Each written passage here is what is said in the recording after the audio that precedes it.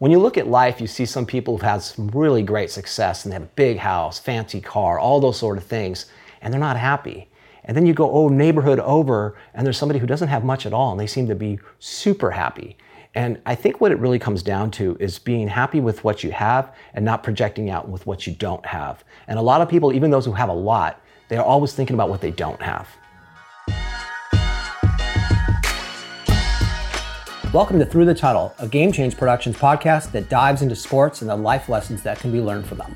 The podcast is inspired by the book of the same name, written by Game Change co-founders Paul McDonald and yours truly, Jack Barrage. On the show today, Paul and I are joined by Fulbright psychology scholar Dr. Alan Green.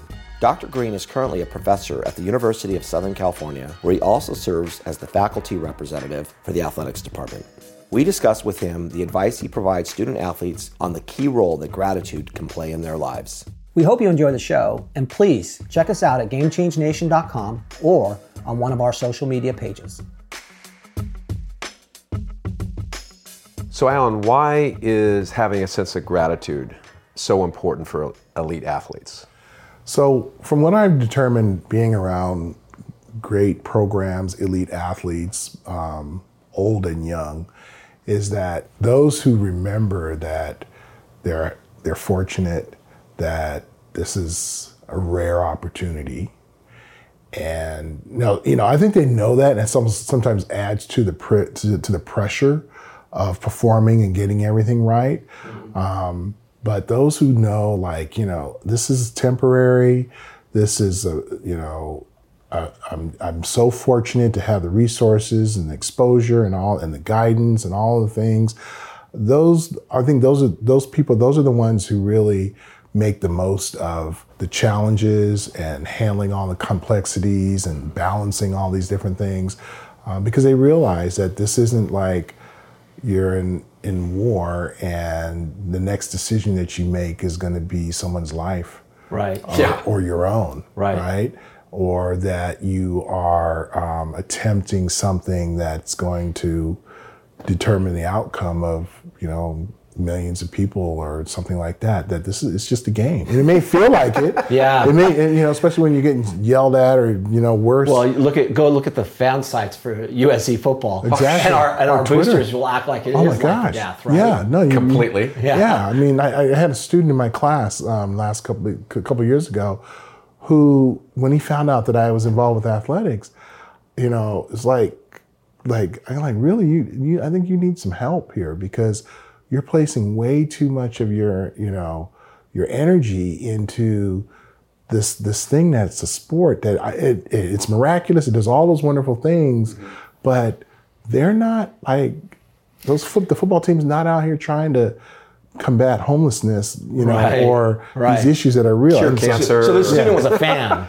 He was a student. He was an alum, undergraduate alum, but he's in graduate school, and he was like emotional about some things like on Tuesday, right? And the game was on Saturday, and you're still like visibly shaking. Yeah. Come on, let's sounds like let's half the talk. guys I went to school with. Yeah, right. And I get it. No, I get it. Look, I understand. Yeah. And especially, what he talked about in particular was that he was there during the championship run, right? And so he knows what greatness is like, right? He knows what that feels like. He knows what that feels like, right? But you lose perspective, right? Yeah. And I think with athletes who understand that this is big and huge, but it's not everything, then they could become gracious, and they're grateful for the opportunity to be in the moment, to do what they do, give it their all, and put it into perspective.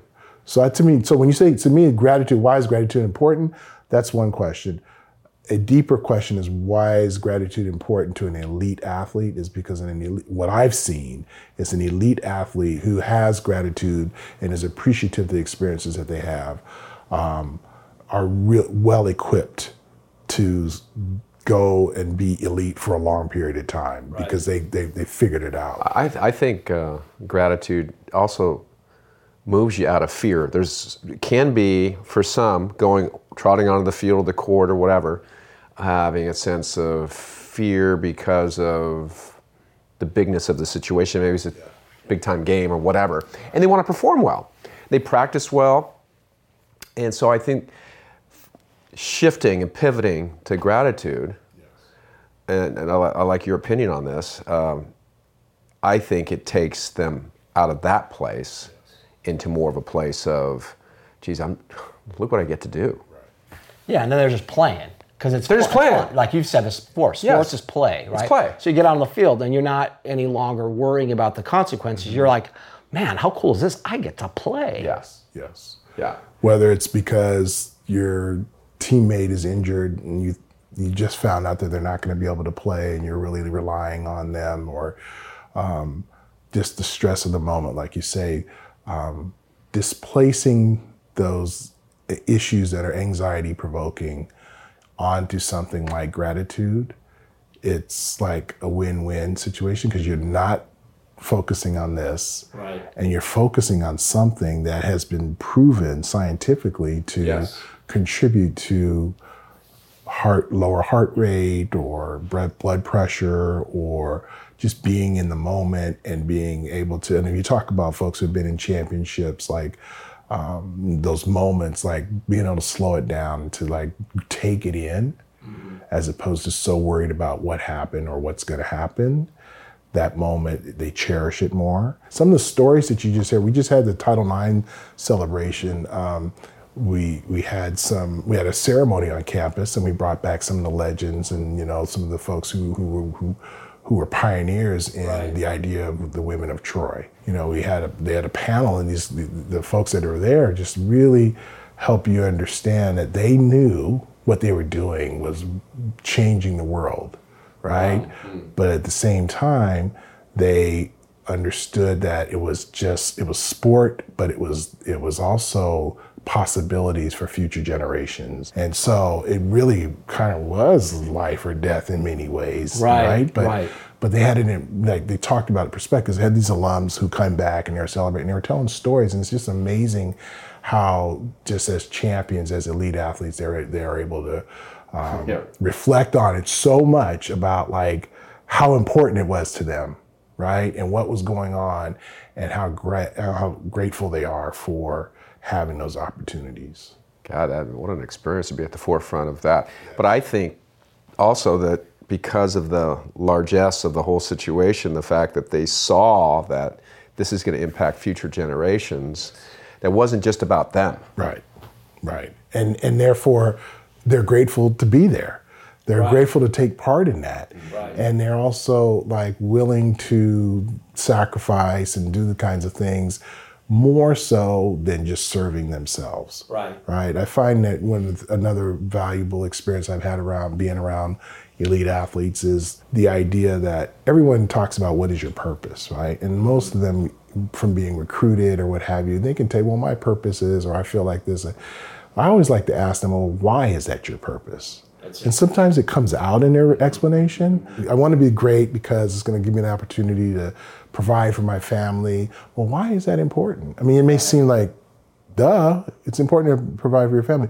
But to hear a narrative, to hear someone say, well, I just want to, I knew that my father struggled with some things and he wasn't able to do what he wanted to do. And here I am in a position to do this. And I want to be great for this reason. So it's easy to say what you want to be great at, but why? So the why behind the purpose, I think, is very important. And that's the difference between, I think, a person who hits this point of their life to somebody who hits that higher level is when you do make it about something else other than just yourself. Yes. Right. When you look at like long-term professional athletes and their foundations and their organizations, the guy Seneca Wallace, who's a quarterback in the NFL. Mm-hmm. Yeah. So he went to my high school, right? And he's this week he's up in Tacoma, Washington, doing a football camp. And one of my buddies, who's a coach, is up there helping out. And he's like, "Yeah, I talked to Seneca, and Seneca's younger than we are. And my buddy knows about this youth program called OK Kids, that Seneca was a part of when he was in 5th and 6th grade. Right. And my buddy Bob, who's brother-in-law was a part of that organization, founded it, said, "Hey, Seneca, you remember your OK Kid days?" And Seneca just eyes lit up. He says, "Yeah," and he talked about how important that was for him and what it did, and how it contributed to who he is to this day. But I bring it up is because here he is. Seneca had a decent career in the NFL. I don't know how many years he was there, and he certainly wasn't a champion or a Hall of Fame guy, but he's still traveling around putting on football camps in Tacoma, Washington. Right. And because he realizes that those moments that he had meant something beyond what, for himself and for his family and the income that he's had. He's not doing it to make money. He's doing it to touch lives. Right. And the way he talked about the opportunity that he had as a young kid and now what he's trying to do for others, to me, that's an idea, that's an example of gratitude. Hey guys, thanks for listening to Through the Tunnel. If you like the show, please be sure to subscribe, rate, and review it. It'll really help others who love sports and the lessons they provide to find the show and together create Game Change Nation, a community that is dedicated to lifting each other up. Also, we'd love to hear your stories, so please visit GameChangeNation.com or any of our social media pages to give us your take on sports and life. And finally, check out our book, Through the Tunnel, which is now available on Amazon.